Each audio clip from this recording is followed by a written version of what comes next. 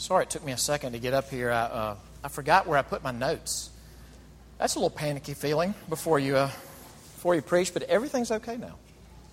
We're glad you're here, and my name is Brian Habig. If you're visiting, I'm one of the pastors here.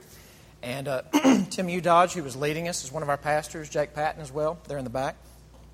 And if this is your first time or second time and you're just trying this on for size, especially welcome. And if there's anything that we can do to be helpful or answer a question, we want to do that. So please let us know. Just so you'll know, we have been looking at Psalms this summer, and this morning is going to wrap us up. And then the plan is, Lord willing, next Sunday to transition back to what we had been studying in the winter and the spring. That's the book of Romans. And it's just a wonderful letter in the New Testament. So we'll pick back up in chapter 7 is the plan this coming Sunday. But we're going to wrap up Psalms. We haven't looked at all of them. There's 150 of them. But we're going to look at this one lastly, Psalm 148. And if you don't have a Bible, you can just follow in the bulletin there. Psalm 148. I heard a radio interview just this week with an author. He just came out with a novel. He served in Iraq as a Marine. He signed up after 9/11, wanted to serve. He didn't have a combat role, but he had a dangerous role. He worked with a crew that would clear roads and fill in potholes. And that sounds like not very glamorous, but usually what was in these potholes was a bomb. And one of the first line from the book that the interviewer read grabbed my attention. Now, I've had this psalm just on the brain all week, and I'm going to try to connect the dots here in a second. But this is the line from the novel set in Iraq. Every inch of that place, every grain of sand wanted desperately to kill us. Let me read it one more time. Every inch of that place, every grain of sand wanted desperately to kill us. Now, you have enough background with English literature to know that that's not literal.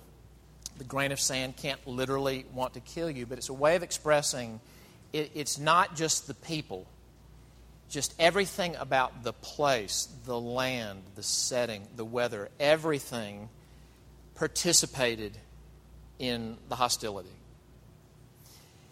This is a psalm which, in a much different way, is calling on not just people, but even animals and even objects, even massive objects, to all participate in the same thing. And here's the amazing thing. The psalm is calling everything, every object, every person, every creature to participate in what we were all made to do. And if you've ever read the first chapter of the Bible, Genesis 1, the account of the creation, there's a lot of echoes of Genesis 1 in this psalm. What does it look like when the whole universe is doing the thing together that God made it to do? Psalm 148. Praise the Lord. Praise the Lord from the heavens. Praise Him in the heights. Praise Him, all His angels. Praise Him, all His hosts. Praise Him, sun and moon. Praise Him, all you shining stars. Praise Him, you highest heavens, and you waters above the heavens. Let them praise the name of the Lord, for He commanded, and they were created, and He established them forever and ever. He gave a decree, and it shall not pass away. Praise the Lord from the earth, you great sea creatures and all deeps, fire and hail, snow and mist, stormy wind fulfilling His word, mountains and all hills, fruit trees and all cedars, beasts and all livestock, creeping things and flying birds, kings of the earth and all peoples, princes and all rulers of the earth, young men and maidens together, old men and children. Let them praise the name of the Lord, for His name alone is exalted. His majesty is above earth and heaven. He has raised up a horn for His people, praise for all His saints, for the people of Israel who are near to Him. Praise the Lord. Amen. Let's pray together. Father, we ask now that the words of my mouth and the meditations of all of our hearts would be pleasing and acceptable in your sight, O Lord, our rock and our Redeemer. And we ask this in Jesus' name. Amen. A dean at Wake Forest University up the road coined a term really just a few years ago, and it's made its way into the kind of the mainstream how we talk. A dean at Wake Forest coined the term helicopter parents. Do you know what this term means? Have you heard this? Helicopter parents, generally speaking, are the parents of millennials, and usually a higher achieving, higher threshold, somewhat higher income, usually. And the way this article, where I first saw that term used, it wasn't just describing the super attentive parent. There have always been super attentive parents. But to the helicopter parent, the reason the universe exists is for their child. Like, the reason this class meets really primarily is for my child. The reason this university was founded 210 years ago was so that when my child came along, it would be where it is right now. The reason that this coach exists, the reason this counselor exists, the reason this team exists, the reason this extracurricular activity exists is for my child.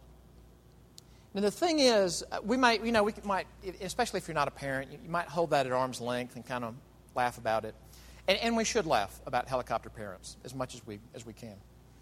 But especially when we are those helicopter parents. But this is what we do when we love someone or something. You love it. I mean, like, just since this is unleashed in the last 24 hours, a vehicle cannot actually pull for a college football team. But we'll stick things to it. We'll attach things to it. We'll make things fly out of the back till the vehicle participates in loving what we love. Till it's rooting for somebody.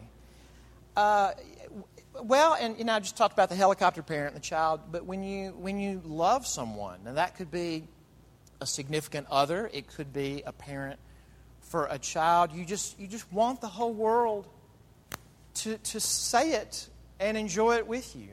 I think on the birth of all of my children, as soon as they started coming out and making the rounds, I just felt like if people just said, well, that's a cute child, and they didn't go on and on, I felt like, what is your problem?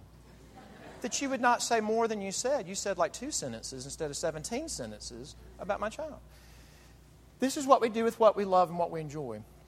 Well, all that are in a sense, acts of worship. And I do want you to think of like what we're doing right now, a service of worship, an assembly of people to worship God. But this psalm is so much bigger than that. And I want you to think in terms of what you actually love deeply. What we really enjoy, and we look to it to say, it's worth getting up in the morning if I have him, her, them, it. And I want everyone to participate in that. I want the world around me to somehow resonate with that. That's worship.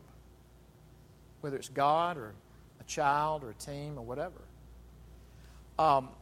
You probably noticed this going through the psalm. It's very repetitive. The most frequently recurring word was praise. And it's an imperative. Praise, praise, praise, praise. Worship, worship, worship, worship. The second most repeated term is all. And it's just comprehensive. In the Old Testament especially, when it says heaven and earth, that just means everything and everybody. All known existence. That's the heavens and the earth. So that's the way I want to look at this psalm. It starts out talking about praise above, and then it talks about praise below. So let's look at it that way. Praise above, and then praise below. First off, above. And this is going to be true looking at both, the above and below. I want you to look at how the psalmist isn't just talking to beings, like creatures or people, but the psalmist is talking to objects that inanimate or objects that move that have no life, saying, I want you to participate in this. Now, first off, the worship above. Who are the creatures? Who are the beings? Look in verse 2. Praise him, all his angels. Praise him, all his hosts. Now, already this morning, in things that we've sung and said, we've mentioned angels. And I don't know how the term angels lands with you. We tend to talk more about angels around Christmas. And really, it's just been in the last few years that I think in my own thinking, I've heard about angels all my life, that my thinking has become more biblical. And I've mentioned this at Christmas before. One famous angel scene in the Bible is when the angels appear to the shepherds to announce the birth of Christ. And usually in artwork, as I've mentioned before, the angels are all up in the sky talking to the shepherds. And sometimes you'll have like two angels with a banner that says something like joy or peace or something like that. So they're kind of floating, holding the banner in the sky. And if you look in the text, there's nothing to indicate that the angels were in the sky. The language of the text seems to say that first there's this primary angel of the Lord who just, boom, appears to these shepherds. And it goes from being this dark night out in the fields till it lit up just from him.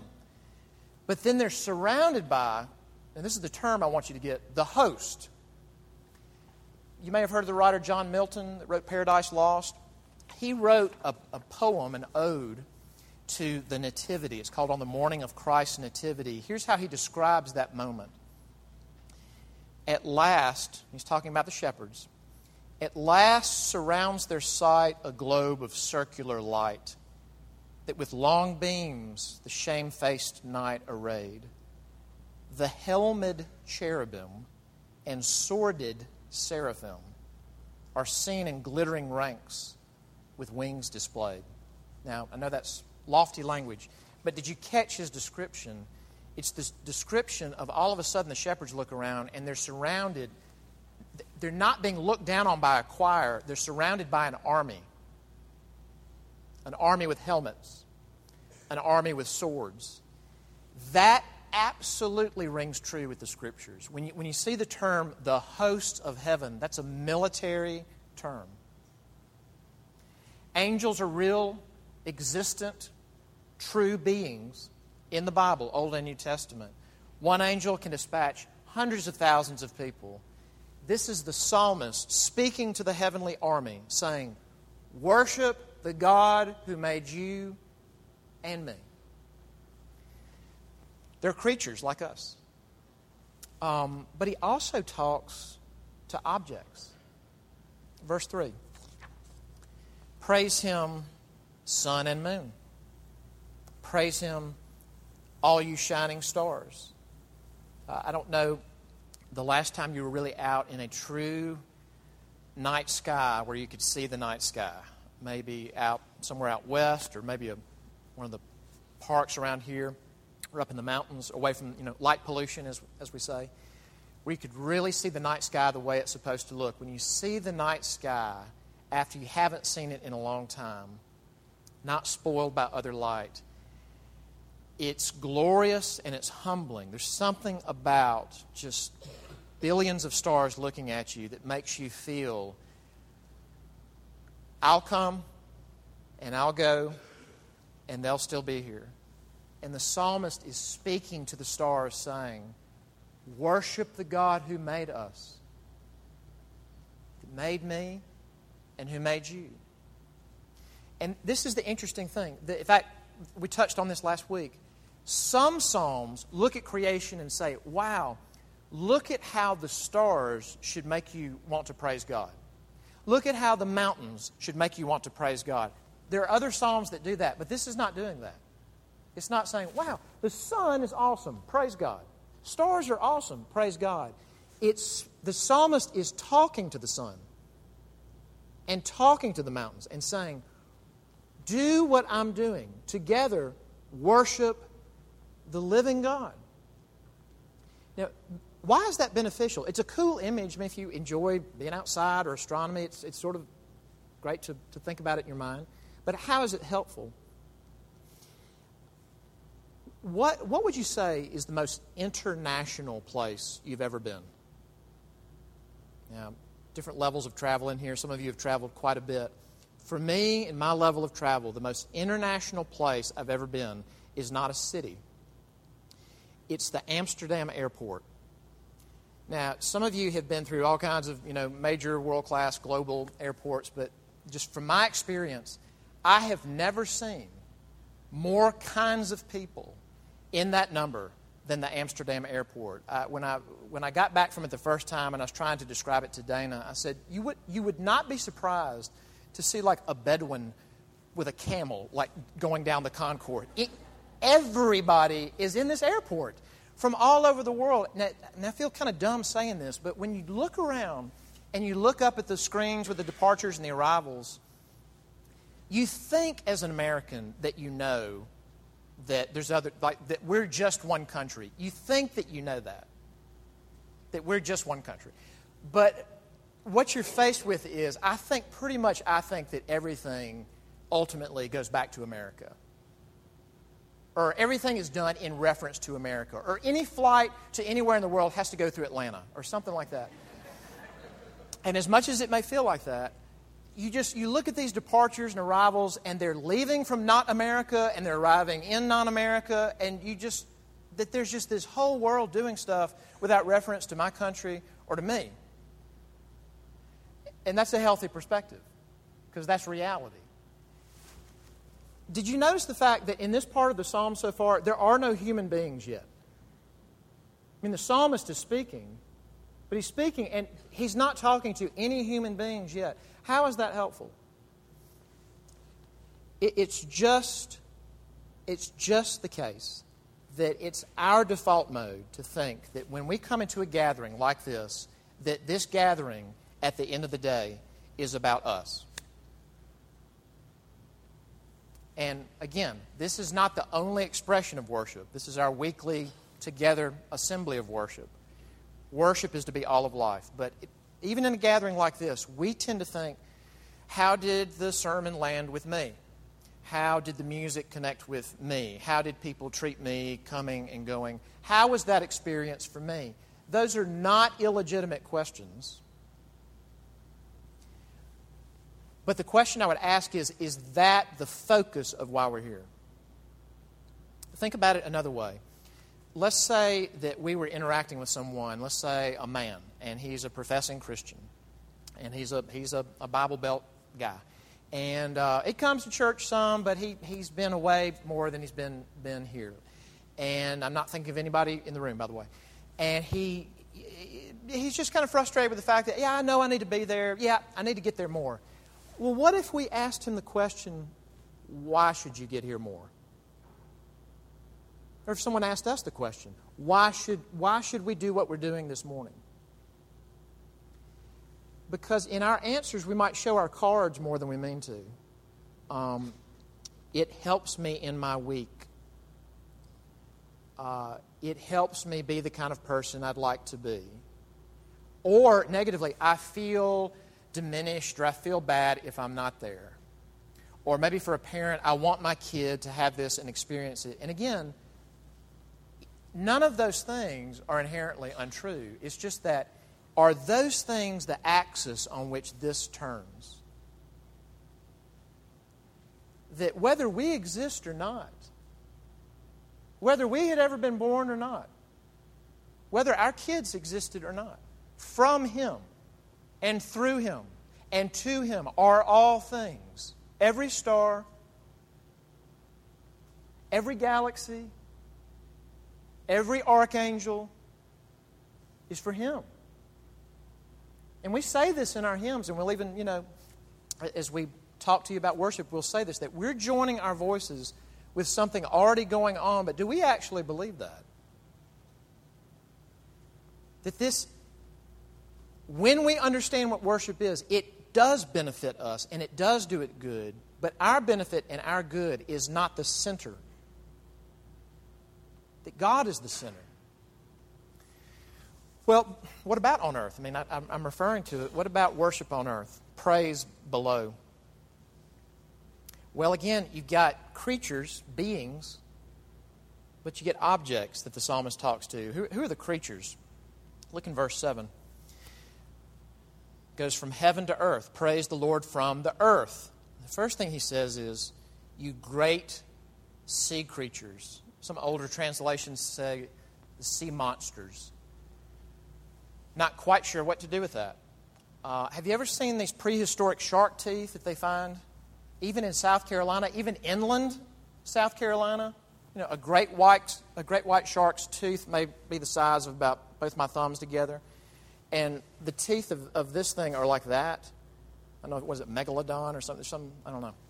I'm sure it's on Animal Planet, so learn about it there. But whatever this thing is, I wouldn't want to meet it. It's gigantic, or it was gigantic, and it's massive, and I'm sure it's deadly. And it's the psalmist, in a sense, saying, hey, you, worship the living God. And this creature saying, of course. He made me. That's why I exist, to give Him glory. The great sea creatures. What else does he list? Verse 10. Beasts, all livestock, the creeping things. Can you believe that in Psalms bugs are called to worship? But it's true. In my backyard, big summer project, busted up a big concrete slab with my family, and I think Jake took some swings at it, some other friends. And up underneath these, when we broke up these pieces of concrete, were the weirdest bugs I've ever seen. And I've never seen them anywhere else. And Mississippi has freak bugs, and I've never even seen them in my upbringing. And you just think, what kind of bug lives between concrete and sand and just is happy with that? And the psalmist is looking at things like that, saying, you, praise the living God. Praise the God who made us. The birds, the bugs, the cattle, the big animals, and the people. Verse 11. What kind of people? Every kind of people. Kings of the earth, all peoples, princes, rulers, young men, maidens, old men, and children. Think about that. Royalty. Kings, queens, princes who bow down to no one. Bow down to Him. The young, children, give God glory. Praise His name. The elderly, at the end of your life, don't give yourself over to bitterness. Don't give yourself over to fatigue. Don't say, I've done and I've done and I've done and I've done and now it's me time. Don't do that. Give the living God glory. And this is amazing. Did you notice in that verse that it said, all peoples, plural, of the earth? And we've talked about this in Psalms, that especially in the Old Testament, there's the people, singular, of God. Israel, His chosen people. And there's all the other peoples of the earth. They don't know God. They don't worship the God of Abraham, Isaac, and Jacob. And the psalmist is saying, Philistines, Assyrians, Egyptians, worship the one true God and praise His name. Everybody, everything, everywhere. I mentioned this a couple of weeks ago that our family's been watching, again, this PBS series, documentary by Ken Burns about the national parks. And I really recommend it. If you've ever seen it, especially on the first part, a name that comes up over and over and over is a guy named John Muir. And John Muir was an amazing, amazing person. And just his influence to bring about things that happen in our country it's pretty amazing. But one of the things they do in that documentary is they'll quote John Muir, and he was a Scot. And so there'll be these quotes of things that he wrote, and it'll be a man speaking in a Scottish accent, and just almost any sentence is about the mountains. To him, that just sort of encapsulated what these parks were to be about, is let any individual, let any kind of person, because this is going to be different about America. You don't have to be rich. But let any kind of person, if they can just get there, go to the mountains and be refreshed. Now, I really want you to hear me, because I don't want to be disrespectful of John Muir, and really would like to learn more about his life. But the way he talked about it was that the mountains had the ability to do something to you. And I had this just sort of churning inside of me. And actually last week when I was working on last week's sermon, I came across something that Augustine read, St. Augustine. And he was talking about the psalm that we looked at last week that says, I lift up my eyes to the hills, to the mountains. From where does my help come? Now listen to what Augustine said. He said, therefore let us lift our eyes to the mountains, from which help shall come to us. Yet, it is not the mountains themselves in which our hope is to be placed. For the mountains receive what they may present to us. Therefore, we must put our hope in that place from which the mountains also receive. Now think about what this Christian man was saying over a millennium and a half ago. He's saying, is the mountain amazing? Yes. And they are. Whether it's local or Mount McKinley or Everest, they're amazing. But if the mountain could talk, would it say to you, come to me and I'll give you refreshment? What would the mountain say? Go to our Maker and He will give you refreshment. The psalmist is saying, everything in this world that I could worship, I've never seen a sequoia. I can believe if you see one, you feel like kind of bowing down. But anything in this world, whether it's awesome scenery or an awesome relationship or an awesome possession, do not worship it. But in a sense, call it to join you in worshiping the only true God who made the thing and us. But what if you're sitting here this morning and you feel unable to do that? Like, think about it this way. One of the worst places to be lonely is a big city. It's not fun to be lonely anywhere. But if you go to a cabin in rural Montana and you feel lonely, we'd all have to say, well, yeah, you kind of set yourself up for that, You're in rural Montana. Like urban Montana doesn't have that many people, but you're in rural Montana. But if you're in a large city, if there's all kinds of people around you and you feel lonely, it's even harder. Everyone looks busy. Everyone looks like they're going to do interesting things. And I'm seeing friends together and couples together and families together, and I just feel like I'm looking in through a window and I'm looking in from the outside. And it really could be the case, and I suspect that it is, that for some of you this morning, that's kind of what Psalm 148 is. That the sun is praising God, and the moon is praising God, and the kings are praising God, and the whales are praising God, and the babies are praising God, and you're looking at it saying, that's a lovely picture, and I wish that connected with me at all. It doesn't. But if I could just kind of turn a little knob inside of me, yes, I would love to turn the knob to say, walk in Sunday morning and feel it. Walk in Sunday morning and be engaged. But I don't. And so, yes, it's a lovely read, and that is maybe the way things should be. That doesn't hook into my experience. What do you do about that? And that's where the last verse of this psalm is amazing, if we'll see it. We looked at the heavens and we looked at the earth, but then look at the very end of the psalm, let's read the last two. Big comprehensive, okay, talked about the heavens, talked about the earth, everybody, everything. Verse 13, let them praise the name of the Lord, for His name alone is exalted. His majesty is above earth and heaven. And of course, His name is all He is, His essence, His being. Praise God for everything He is. But then how does the psalm end? Verse 14, He has raised up a horn for His people. Praise for all His saints, for the people of Israel who are near to Him. Praise the Lord. What? It ends with a horn. What's the horn? That is a recurring Old Testament metaphor. A horn is a sign of strength. Probably because if you're dealing with an animal with horns, if you're on the business end of a bull, that's definitely where the strength is going to meet you. And that became a symbol for mighty warriors and kings. From the psalm, we don't know who wrote Psalm 148, but from the psalmist's perspective, what is the horn? What would it be? And almost certainly it would be one of Israel's kings. Maybe it's really old and it was written for David to say, man, our God could have just sort of let us out to pasture.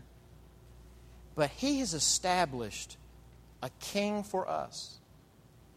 And He blesses this king so that if this king walks in His ways, we have wealth that we shouldn't naturally have.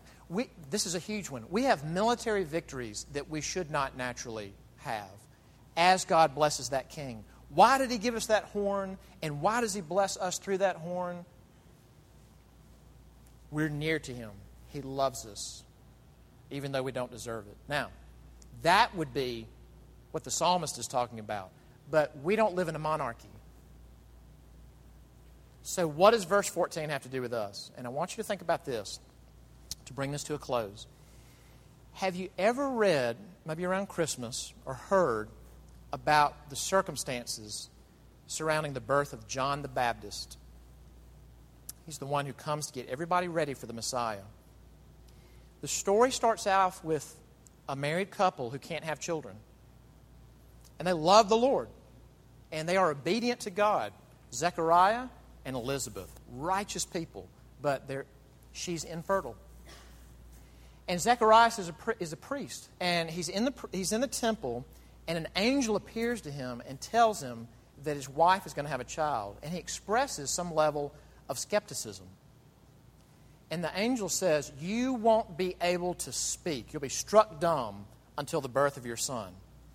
Elizabeth becomes pregnant, comes to term, and has a son. And, of course, the relatives are assuming that the name of the son will be some relative's name, some family name. And they ask the mother, and the mother says, his name's John. And there's no John in their background. And so they go to the dad and say, what is the child's name? And he can't talk. So he writes down, his name is John. And then he can talk. Do you know what's the first thing he said? After 9 months of not talking, "Blessed be the Lord God of Israel, for He has visited and redeemed His people and has raised up a horn of salvation for us in the house of His servant David." Is he talking about his own son? He's talking about the man that his son is going to prepare the way for. Jesus Christ. And listen, this covers so much ground, and if you're visiting, I hope you'll come back, because what I'm about to say is something that we are developing and unpacking every Sunday. But the only way that you're going to really be touched at a heart level that draws the worship of God out of you, where you praise God, not for what He can do for you, although He does great things, but you praise God for who He is to come to know and love Jesus. Jesus said, and I quote this a lot, "He who has seen me has seen the Father." And man, that's true. You read in the Gospels and you see that man hated sin. He hated it. It never touched his own practice. And especially in the form of self-righteousness and pride in the most religious people, he leaned into it hard. And he loved sinners. Whether they were prostitute, tax collector kind of sinners, or even Pharisee sinners. Did he get into it with the Pharisees because he hated them? He got into it with the Pharisees because he loved them. That's God. He did that because He's God. Because He's God, He fell under the wrath of His Father. Because there was no other way to take away the punishment that God's people deserved. So He falls under it. But he falls under it. He's not forced to do that because he loves his people. The only way, it's not just going to be through data about worshiping God is what we're made to do. That will not change in and of itself anybody. But it's the person and work of Jesus, our horn of salvation, that can touch your heart to really love Him. Now, I'll end with this. I love the story of a friend of mine when he proposed to his now wife. He proposed to her on the top of the Peabody Hotel in Memphis, Tennessee. And that's a great place to do something like that. And so he proposes, and she said yes. And he's just a hilarious, creative, kind of out there sort of guy. And so he just let out this war cry. He just went, ah! And there's other people up on the roof, and there's people around. And so his now fiance just went, shh. And he said, what do you mean, shh? And I just think that's great. To say, I want the cars in Memphis to honk their horns, and I want the blues clubs to sing about us. Because this is just maximum awesomeness, and I want everyone to participate in it. That's worship. Worship is not, let me drag myself in there and endure this so that maybe I won't get fired Monday or something like that. It is to love God. As the Catechism said, to glorify God and to enjoy Him forever. But the way that people like us are able to do that is when we come to know, really know, Jesus, His person and His work on behalf of sinners. Amen. Let's pray together.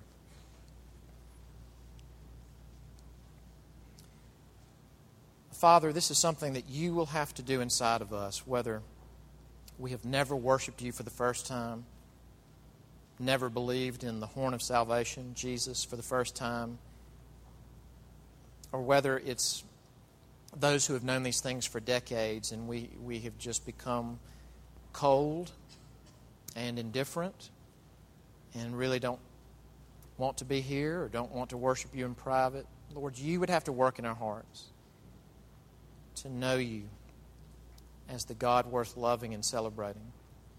So please, with our voices and our bodies and our souls, our money and our work and our leisure, every planet, every star, cause Your name to be praised. We ask in Jesus' name. Amen. Last week, we sang the doxology, and I just could not keep from doing it again this week because the doxology talks about praising God below and praising God above. We are about to exhort the angelic army, do what we're doing. So let's stand together and sing the doxology.